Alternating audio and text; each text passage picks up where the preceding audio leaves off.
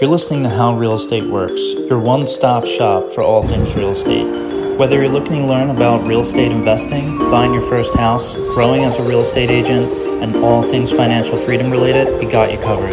With co-hosts Jesse Johnson and Matt Talent.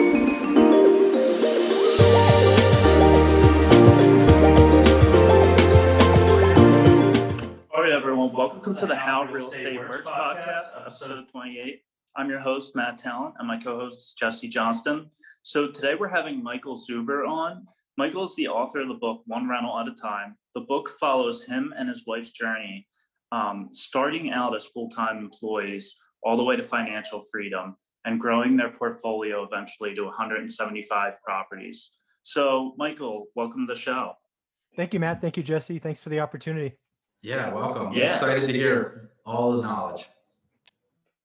Yeah, super excited to have you on. I love the book, and I just want to know, so when you were getting started out, why was getting to financial freedom important to you? Well, I wish I could tell you that was the goal in the beginning. When I started this journey of one rental at a time or getting that first or second rental property, financial freedom wasn't on the radar, guys. It just wasn't. I just knew as a 30-year-old man with a daughter with hopes of sending her to college, working in a remarkably stressful field that had a really short lifespan because it was so stressful, I didn't think I could do it forever. I figured I might have 15 years, maybe 20 years if the stars align, but it's a tough career, enterprise software sales. So I just knew I wanted a better future. So that's what it was. It wasn't financial freedom. I was fully prepared to work until I was 65, but knowing that somewhere in there would have been a career transition. Mm-hmm. But yeah, I had no visions. I just knew if I could get to 4, that I would fundamentally be different than anybody else in my family, as we were, very working class, very kind of paycheck to paycheck. Go to school, get a good job, buy nice things was kind of how I was raised. So that was my mindset in the beginning. I just got washed out of the stock market, right? It was the .com craze. It was amazing when you turned $7,000 to 197 grand in like 18 months or 20. Wow. It's I guess equally entertaining if you're a masochist to turn 197 into 40 in the span of 6 weeks, which happened to me. So I was beaten, man. I was 30 years old. I went from feeling smarter than Warren Buffett to feeling like an idiot. And I just had to do something to make my daughter's future better. That's what it was. Isn't it amazing how the stock market and things like that will humble you over time? And it's amazing to me how cyclical it is, because I guarantee you the names have changed today, but I can tell you what's going to happen in somewhere between 6 and 12 months. There's going to be plenty of people humbled. They're overly leveraged. They're this was my story. I started out as a diligent investor and I won. It was kind of like running into a casino and winning the first 5 hands. Then I got a little less diligent. I went from being an investor to a speculator. But when all ships rise, they rise.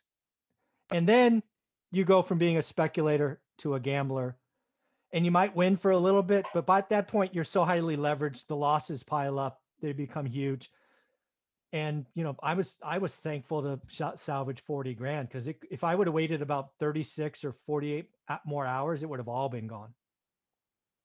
Yeah, no. And I love when you were getting started in the book, you talk about the importance of planning, what your financial freedom journey is going to look like with your spouse. And I think it's important just with if you have a spouse, that's important, but also just planning in general. So can you talk about kind of what that conversation with planning and everything with your spouse looked like? Yeah, I think there's 2 aspects of it equally important that can't be missed. They work hand in hand. You could do them in whatever order you would like, but I think 2 things are important. First and foremost, for us, we had day jobs, both of us. And we both worked equally hard. Mine just happened to put me on an airplane 3 times a week. So that's why, she worked 9 to 6, took care of our daughter. I was all over the place, home on Saturdays. So, in that aspect, we had to get on the same page, right? We got into this after both being humbled in the stock market. And we both planned, we didn't have, again, financial freedom in mind, but we were like, hey, we're going to get into this. We're going to hold these assets forever. That was the plan, right? We were planning decades in advance. So anytime we were making acquisitions, doing our homework, that was our plan, right? We buy Norris Drive, the first house that's in the book. Our intention was to hold it forever. It obviously didn't work out that way, as you've read in the book, but that was our intention. And then the other one that's equally important that a lot of people miss is we had to get our money right. Right. A lot of people like to talk about just go make a lot of money, which is okay if you have one of those jobs or commission or something. But most of us have leaky boats at home. Most of us have spending problems. Most of us have money going to the wrong things. So the greatest untalked about, unrecognized success that Olivia and I had is we went from spending 100% of our income to spending 50%. We got really good at only taking care of our needs, and we just let our wants go for 10, 12, 15 years. You got to do something different than everybody else if you want to have what they don't have. So, it's nice to say that now, but I can tell you, it didn't feel great when your friends are driving nice cars and they're doing open houses for their their third nice new house. You kind of feel like an idiot. But I like the position we're in now. But yeah, I got to tell you, it didn't feel great that first 10 or 12 years. Sounds like I need to read your book. That's sounds like everybody read the book. Yeah, no, it's interesting. That's essentially where I am in my journey right now, is reestablishing my new cost basis of how I live. So it's great to hear that. Matt mentioned that you got started in 2003. So clearly you not only lived through the tech bubble, but you also watched the Great Recession happen. And there is some conversation right now that, this time is like that time. Do you have any insight on how you feel this time may be like that time, or maybe not? Well, the only thing similar, 2021, March 2021, with call it 06, 07, 08, whatever year you want to pick, is prices.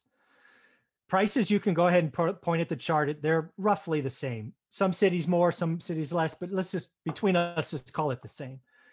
And that's what a lot of idiots on YouTube and Bigger Pockets are talking about, right? They're pointing at the chart saying, see, it's just like last time. Having invested through it, having profited from it wildly, I can tell you this setup is remarkably different in lots of very, very important ways. First and foremost, again, having bought and sold in that environment, interest rates are more markedly different. Even today, after rates are up a half to a full point, they're still roughly half of what they were last time. And what these idiots on YouTube and Bigger Pockets need to remember is people don't buy on price, they buy on payment. So yes, the house may be 300 grand like it was in 06, but the payment is 30% less. So it's all about payment, not price. I wish more people would realize that. Second. Well, yeah. Go ahead.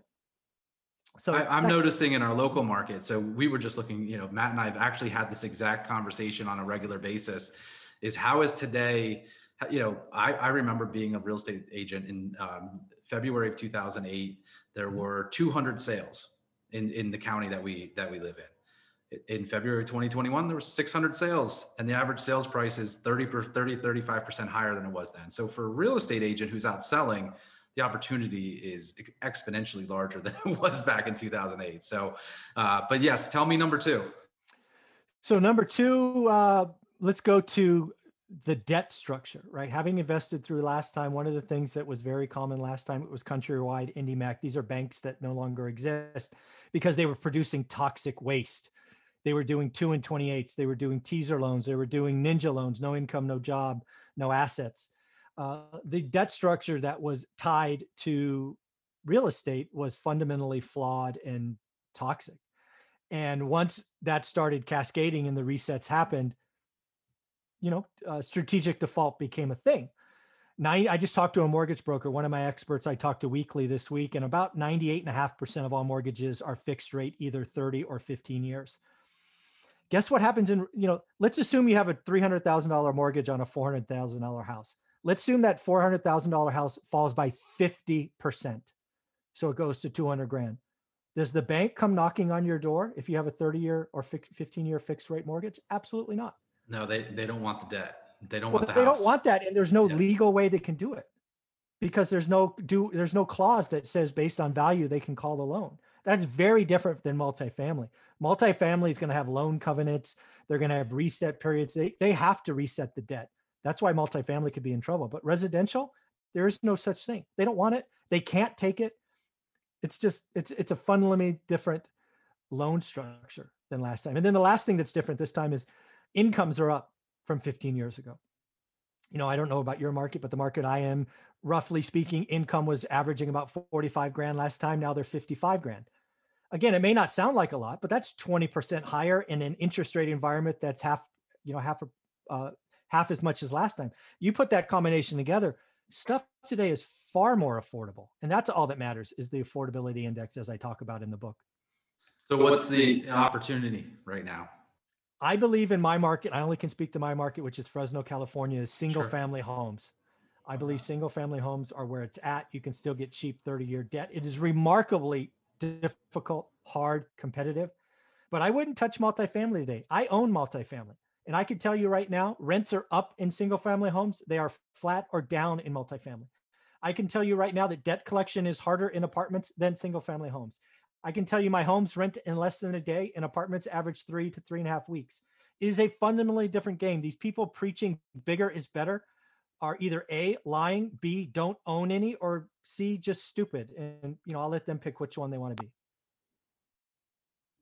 It's interesting you say that, because Matt's in the single family game. So once again, Matt, you're right.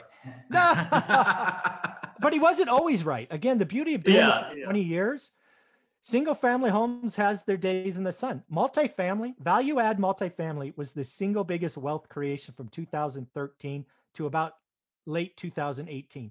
If you bought it, you won. You didn't even have to be good at it. You would have won.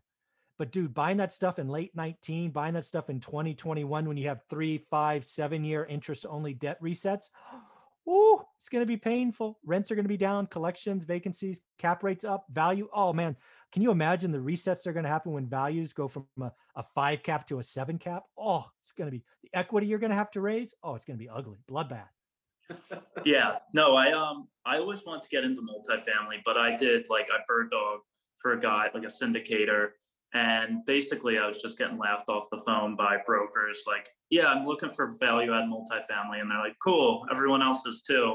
And so I'd like to get there eventually, but right now, single family is very attainable for me. So it's just, I can always pivot later when it becomes more attainable. But right now, single family is what is working in my market for me, at least. So why did you name the book One Rental at a Time? Why was that important to you? Because that's what I wanted the average investor to think. We all know the bigger pockets in YouTube and real estate investing. There's just this natural thing to want thousands of units or hundreds of units. You got to be the next Grant Cardone and be a billionaire and all that freaking nonsense on social media. I believe when you talk that big, you get excitement, you get interest, but you also get lack of action. I fundamentally believe if you can just get one, you can get 4. And I fundamentally believe, as we talk about in the book, if you can get to 4, you can fundamentally change your financial future. And if you only ever get to 4, I want to shake your hand, give you a pat on the back and say, nice job. You don't need 10. You don't need 100. You don't need 1,000. 4 changes your life. Yeah, I 100% agree. For me, my goal is just to get to 13, because there are a lot of people who are like, I want 50 units, I want 100 units, but I wrote out my plan. I was like, okay, I could do 13 single family homes and that would be enough for me to retire, which is just not even retire, but have the option to work.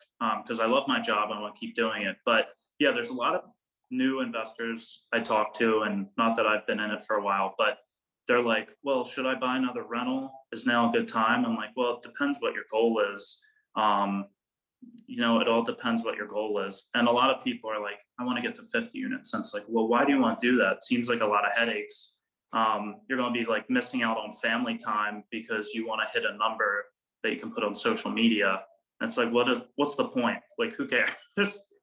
In the book, you talk about putting down up to 30% down for some properties, which seems to go against the online Instagram thing of, oh, you should buy low and no money down. You should put as little as possible down. So why do you recommend putting down 30%? And how did you continue to purchase when you're putting down like those large down payments?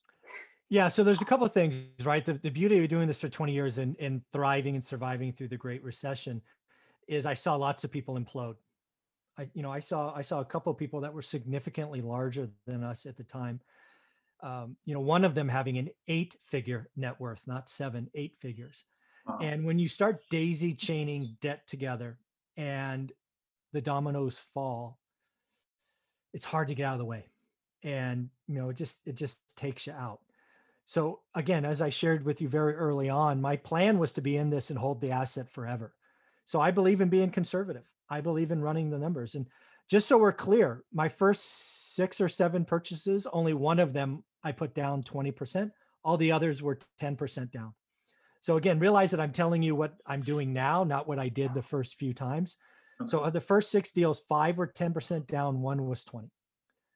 And again, in the beginning for me, as I talk about phases of our journey, phase 1 is where you build the foundation. So be conservative, run your numbers. If you have to over leverage, go for it, but never do an alligator. We talk about that in the book, never go negative cash flow, but realize you're having a plan. And what really bothers me is when these people talk high leverage and quit your day job. I mean, that's a financial catastrophe waiting to happen for most people. Because what does a W-2 job give you? It gives you the ability to borrow from a bank, right? Banks like jobs. But more importantly, it also gives you that reserve capital or that ability to limp through when a job takes a little bit longer or when a buyer backs out or whatever it is, right? I don't like putting your family's financial future at risk. I lived in an environment when I was growing up where money was not around too often. And these people preaching, quit your job, jump into this do bandit signs and cold call and texting. It sounds like you put ego to the side and you've become successful. I don't know what ego to the side means, but well, I don't know what that means. I mean, basically, you're not leading with your ego. You're leading with sound fundamentals, and not necessarily with ego. I mean, that's kind of one of the things for a person like me who's looking at this investing world from the outside looking in. By the way, full disclosure, I have my first investment deal currently being renovated right now. Oh, so nice. So I do own a little bit of a syndication here or there, whatever, right? But that's not, my first deal is being done right now. So for me, looking from the outside looking in and being in the real estate world for over 20 years and not buying investment, I saw my friends lose big 2008, right? Like, dude, you need to get in Florida. We're all making bank, right? Like if someone says we're making bank, I usually walk away, right? Run. Right. And so then I also see, I have a friend, Matt and I had a call this morning with a friend of mine who said, most of my flips I lost money on. And I only did them because I thought that's what I should have been doing. And so he's like, now I buy and hold single family property and maybe some small multis. But really my question is actually a personal one. So I'm in a position where my next purchase would be a primary residence. And I'm also thinking of, there's a lot of talk out in the world about house hacking. So someone like me, I'm over 40. I have 2 girls and a single dad and thinking about doing a house hack as my next primary residence. I mean, what's your opinion on something like that? Yeah, first off, there's so many things available today. Again, I don't know if we talked about this earlier, but we'll do one more time. I think the key to being successful in real estate is having a 10-year plan. I think house hacking is amazing if it fits your lifestyle, right? If you're coming out of high school or in college or coming out and you're single, house hack to the heart's content. If you're young and married, maybe it's house hack a duplex or a fourplex. If you're married and have kids, maybe it's you really have a choice if you're married with kids or single with kids like yourself. You have a choice. Do we house hack a 2-family, right? There's a house in the front, house in the back. Awesome, right? Cover 60% of your mortgage. Awesome. In that situation, I like it when there's separation. I don't like units sort of tied together, personal preference, whatever. But it's interesting. There's a place, I live in Westchester, Pennsylvania, and it's a college town, and a place just came on the market. It's a 4-unit, decent price, but it's right next to like one of the hottest places where kids hang out. And I'm like, there's just no way I could ever live in that property. So I wouldn't want my daughters anywhere near that, right? Yeah, exactly. There are other more important priorities. But the other thing you need to think about in your situation, not sure if this applies, but maybe it applies to some of the viewers. The other thing you could do is you could go onto a 2-year plan where, you know what, we're going to buy a fixer upper. It's livable today. But how old are your daughters? Sorry. I have a 12-year-old and a 9-year-old. Okay, so they could quasi help, right? They could help paint their bedrooms or whatever it is. But the other thing you could do is you could take advantage of the loophole in the taxes where you live in your primary residence for 2 years and sell, i.e., move every 2 years, and make IRS tax-free gains. Yeah. Right. So maybe you go buy a fixer upper. It's a little bit older. It's got old carpets, old kitchen, old bathrooms, and you remodel it slowly over the next 2 years with the intention of making 40 or 50 grand value add kind of sweat equity. Right. And then that's all IRS free money. I think that's such an underutilized thing. And again, this is subject to tax changes, but it's available today. I wish more people early in life would take advantage of that. I wish people would say, honey, we're going to do this 5 times in the next 10 years. So every 2 years, we're going to move 100K or 50K, or you can make up to 500 grand as a couple tax-free every 2 years. It's amazing if you're in the right markets. I got a smart young man sitting across the table from me that is exactly what he's done. Yeah. We've kind of fixed up like 2 properties, but I'm just holding them as rentals because like, obviously, I don't know, it just aligns with my goal. But yeah, I think that's huge. Like you could just work nights and weekends, and there's a lot of people out there doing it.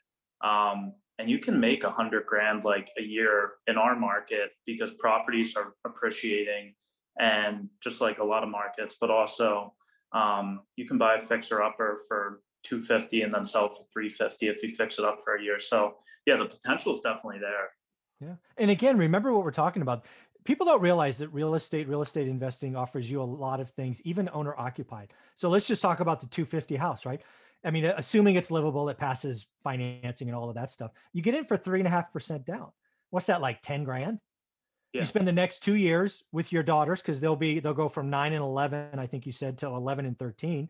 They will have learned the value of money. They will learn the value of sweat equity. They'll probably contribute in some small way, but they'll remember it forever. And then for freaking show them the tax or the closing statement and say, Daddy made 80 grand. And oh, by the way, the IRS got nothing. That's kind of cool, honey. You want to do that again?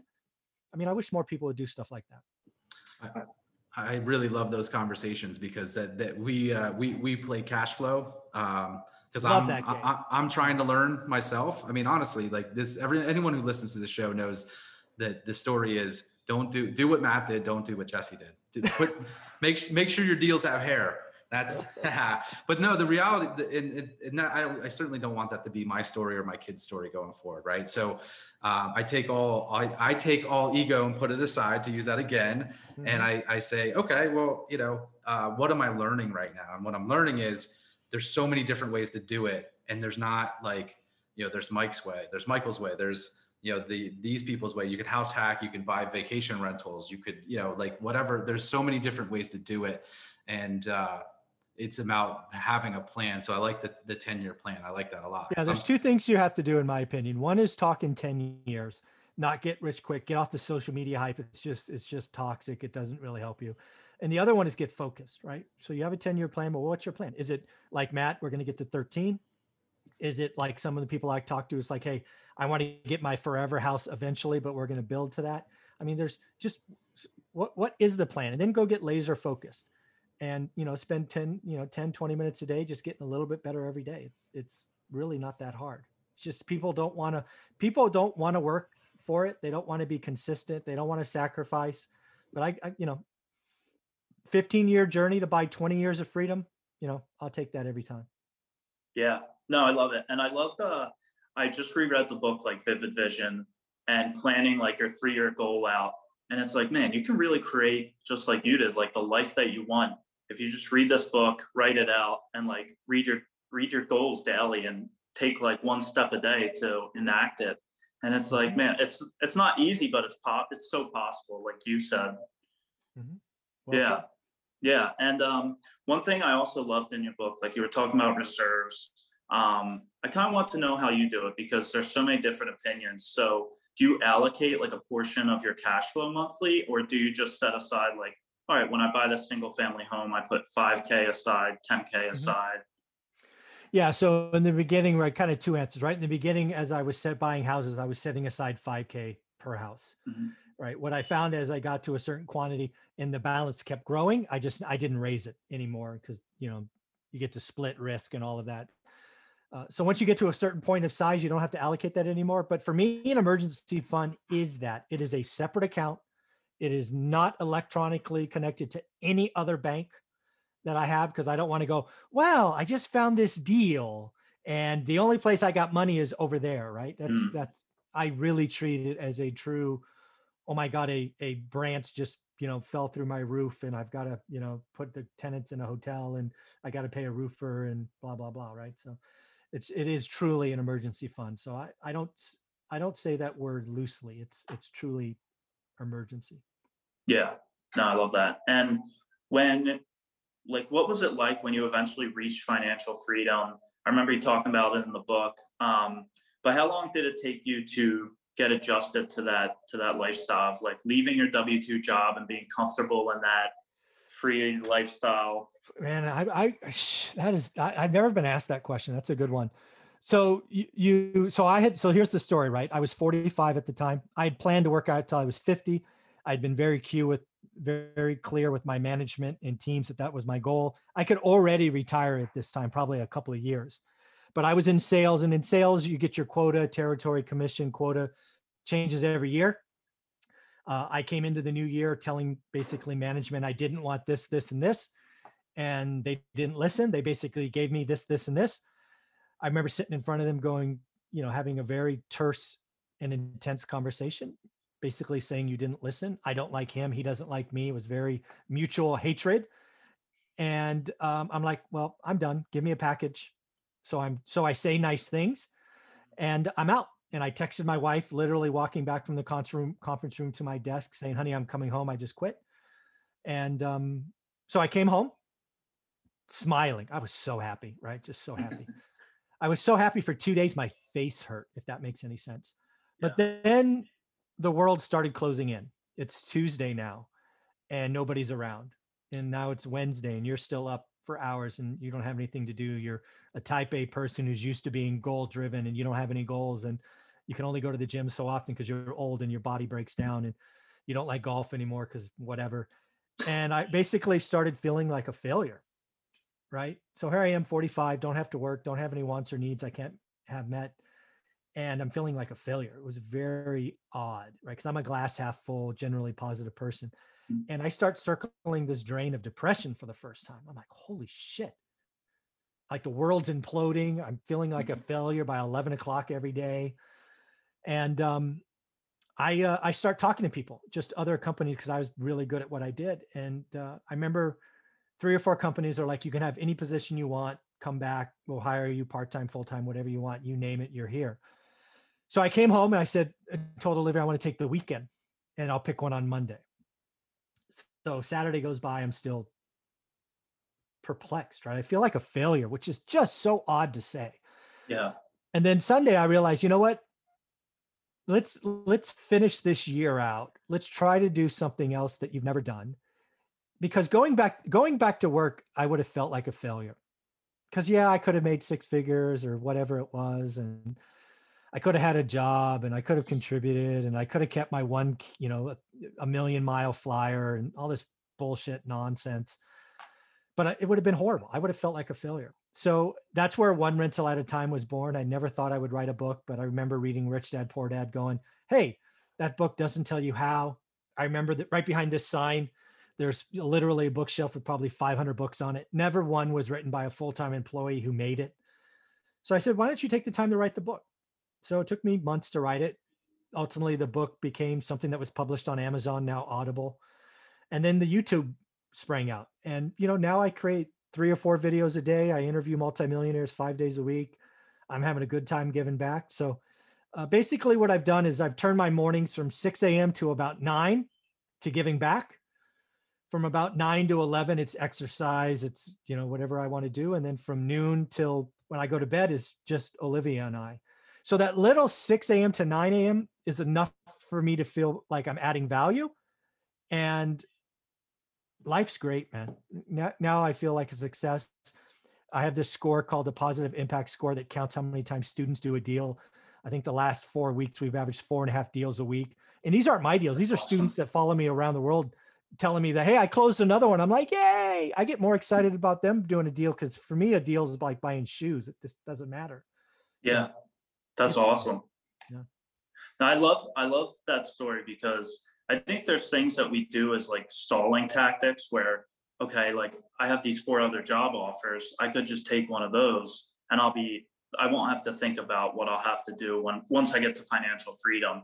And when like I was in my W-2 job, I was miserable. And I was like, oh, well, if I go back to school for 2 years, I'll just be parked in school for 2 years. I won't have to think about how to get out of this. And then I can get like a $5,000 raise once I put myself 40,000 more in debt. And I was like, I start to recognize that people do this, like these stalling tactics where we park ourselves. And it was really hard for me to eventually quit my job, which like Jesse helped me out with. But I had the same thing. Like I quit my job and I wasn't super busy. I was just sitting at my desk and I was like, oh my God, what do I do? But eventually like things fell into place. I'm busy. And now I'm like, same thing, like very happy with my job. I get to go out and meet people all the time, but you have to like recognize when you have those stalling tactics that you can be like, oh, this is the easy route and it'll make me comfortable, but I won't be happy. I'll be in the same place. So I love hearing that. Nice job. Nice job, Jesse. Helped him out. Yeah. He's the man. He's the mentor. It's well, I'll take that. But yeah, the interesting thing is, I like to live life, and it sounds like you're doing a great job at that, Michael. So I'm now. That first 4 or 5 weeks was kind of scary. What's the one thing that you do now that like is like, what's the one thing that you look forward to doing now in your daily life? Like the number one. I do a daily financial news show because Gary Vee challenged me. He didn't challenge me specifically, but he did an interview with a guy named Nipsey Hussle, who unfortunately passed away, I think last year. And he basically challenged Nipsey Hussle to do a song every day. He says, okay, Nipsey, basically, you think you're so good, drop a hook every day. And I remember I was driving back from Fresno looking at another deal. And I'm like, you know what? I got this YouTube thing. I'm doing one every 3 or 4 days. Get off your ass. Let's do a daily show. So I started doing a daily financial show 7 days a week, every holiday, every day at 7:30 a.m. live. I don't edit my videos. I do them live. That's nice. That's so much fun for me. I look forward to that show every day. And that's on the YouTubes, right? It is. I heard you call it the YouTubes earlier. That made me laugh inside. Well, when the YouTubes came out, so yeah. But so you now you're mentoring and you new investors and things like that. So what's the first step? Is it set a goal or is it jump in and get started? How do you do it? Now it depends if you have capital or not, right? Again, my journey started with 40 grand, so I had enough to buy 2 or 3 deals. So if that's where you are, if you have enough capital for a down payment, it's focus, it's learn a market. I believe everybody needs to answer the question, what's an average deal in my market? And until you know what average is, you're not allowed to buy a deal because otherwise you're gambling. How do you determine the average deal? Just, treat me like I don't know anything. Yeah. So the answer is you need to focus. So for me, that meant pick a zip code in my market. That meant pick an asset type. That meant pick a size. I used the same search, think realtor.com every day for 3 years. 3-bedroom or 4-bedroom, 2-bath house, 2-car garage, single story between 12 and 1,500 square feet. At the time, that allowed me to produce somewhere between 20 and 30 active listings. I looked at that one search every day for 3 years. By about day 90 or day 100, I knew that market, that little criteria better than anybody else. So when a good deal came out, I would pounce. Got it. So how many focus and consistency? Sorry. How many homes are showing up in that search today? If you had to do it, I haven't done that search today, but I'm going to guess it's a lot less. Okay. It's probably 5 or 6, probably. Yeah. So Matt and I are big fans of books, and we'd love to know what book you're reading right now. Oh, what book am I reading right now? I just read Be Obsessed or Be Average. And then like I'm that. reading, Be Obsessed or Be Average. And shout out Be Obsessed or Be Average. John Maxwell book I'm reading right now. Awesome.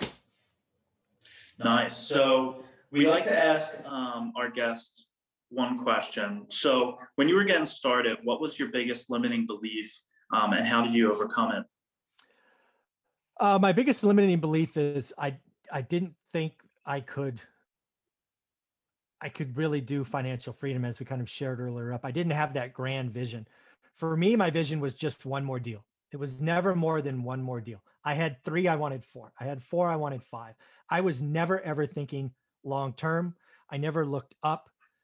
Um, it's, dude, I was working so hard. I had so Mm. little time. I never had any big grand plan. I don't know if anything would have changed greatly, but I do think now looking back, I should have had a better vision. Dude, I was only looking at the next deal. Yeah. It's funny to look back on. Yeah. And you didn't just do financial freedom. You like knocked it out of the park. Yeah, we're doing okay. 175 units. Yeah, it's 182 now, I think. Wow. 183, something like that. We're still growing. We're still doing deals. That's what people don't realize. I still do, sometimes 3 deals a year, sometimes 10. It just depends. I still look every single day. I love it. Yeah, it's like addicting.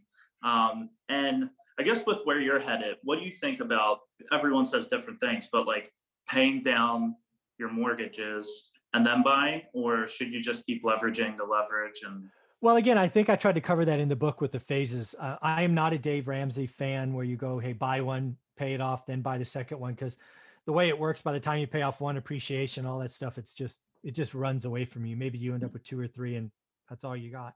yeah. But I do think it comes in phases. Phase 1 is about being conservative and getting as many ships as you can. So as inflation takes over, all ships rise. As you get to the point, you talked about 13 obviously means some kind of income number. For me, I don't know what that 13 translates to, call it $3,000 a month. I would probably shoot for more like 16 or 17, because then as the ships rise, what you'll have is options. And what we didn't have to pay anything off until we left our W-2s. And then we started moving debt around. Why? Because I lived through the Great Recession, right? I wanted to have a couple of assets owned free and clear. And then I wanted other ones highly leveraged, right? So if the world comes to an end and I have to lose something, you can go take those ones, Mr. and Mrs. Bank. I'm going to keep these ones over here. So I would never believe in paying anything off if you're in the accumulation phase. But as you transition from accumulation to wealth preservation, kind of that next set, I think having a few paid off is not a bad idea. It removes stress big time. Yeah. So we'd like to ask everyone, or give you the opportunity to ask us one question, and you're going to get 2 opinions on this, or 2 answers, one with hair, one without. And so what would you love to ask us? I want to know what Jesse and Matt's goals are for the end of 2021. What are you hoping to accomplish in the next roughly 8 months? Okay. So for me, it's really getting my real estate sales business to like somewhere in the realm of like 10 to 14 million. Because for a long time, like I was fishing around with all these strategies of like, oh, well, I can do this to save, put low money down and everything. And I was like, if I just raise my income, that makes everything else easier. So that's what I've really been focusing on, is doing that. And then buying 1 to 2 rentals this year is like a big part of my plan, but also just incorporating lifestyle stuff, because I'm the type of person who I'll just put my head down and work and then look up in 10 years and I'll be like, oh my God, I missed a bunch of stuff. So I'm really trying to incorporate things like just like a date night with my fiance, family dinner with my parents every Sunday. So trying to reshift my focus onto friends and family and everything. All right, Jesse, that's going to be hard to beat, man. Yeah, Matt he's magical, man. He's got it. He knows the right things to say, and he actually does it. That's the crazy part. So for me, I'm in I would say, the term for this year that I'm like, or my focus word for the year is energy, right? So I'm focusing on putting my energy where I need to put it and not be distracted by other things. But my real estate goal is to purchase another property this year. The goal was 2, 3 to 4 family properties, 1 for each of my daughters, because I feel like that's the college plan, that's the marriage, that's the wedding plan, right? Love it. Put that in place. Also have that as a fallback position in case it does hit the fan and I'm not in a position to be safe. I could fall back, right? So 1 this year and 1 next year is the goal. But energy, my focus is on my energy. So that's physical, mental, emotional, and directed in the right direction. And then I, like Matt, I'm really good at doing family time, kid time, and things like that. I need to shift a little bit more energy into focus, right? So focus, I would use that term also, where I'm focusing on getting to the next step, right? Not just enjoying life. I love living life, but also enjoying life and getting to the next step. So that's a big answer to your question, but the short answer is one, multifamily, or my next primary residence, which I love the fact. Yeah. I love the fact that both of you answered it kind of your whole life. And I wish more people would do that. There's too many things. If you're in this room, you have to answer with your whole life. It's as simple as that. It's like it's a blood pact between brothers. I love it. We put our whole life into it. That's important. I wish more people would do that. Too many people in this game on social media earlier, right? It's 100 units, it's 1,000 units, and they just keep their head down, like Matt said. And then it's like, why are you doing this? I keep telling all these big people out there, that they just had a great year. What anything they would think's a great year, you or I would think it's a great year, and they're like, I want to be bigger this year. I'm like, why? Mm-hmm. You keep telling me you're doing this for your family, but damn, when are you going to freaking see them? I mean, sure, you got some coin in the bank, but who cares? Yeah. Drives me crazy. Yeah, no, it becomes dangerous where you chase one summit and then you get there and you're not happy and you keep playing the game. And it's like, man, you're missing a lot of like family and friend time and everything. So yeah, it's important not to do that. Nice job. Yeah. But obviously go read Michael's book. It was great. I loved it. But where else can people find out about you and what you're doing? Everything I do is one rental at a time. Best way to find me is one rental at a time on YouTube. I post 3 to 4 original pieces of content 7 days a week. I think it's over 26 months now of daily content. So Nice. Be aware, there's lots there. I have an Instagram page, Amazon, Audible, everything's one rental at a time. So shouldn't be hard to find. Awesome. All right. Well, I learned a ton today. Thanks for coming on the show. We really appreciate it. It was awesome. Anytime. All right. Sounds good. We'll have to get together again sometime. All right. Thank you, Michael. Thank you. Appreciate it. Take care, everyone. Thanks for listening. You can join us weekly on Spotify, Apple Podcast, and YouTube. Please subscribe and leave a rating or review. It really helps us out. You can find out more about me at callphillyhome.com, callphillyhome at Instagram, or email me at matt.talent@compass.com. And you can find out more about my co-host Jesse Johnson at howrealestate.com, Jesse Johnson on Instagram, and email him at jesse.johnson@compass.com.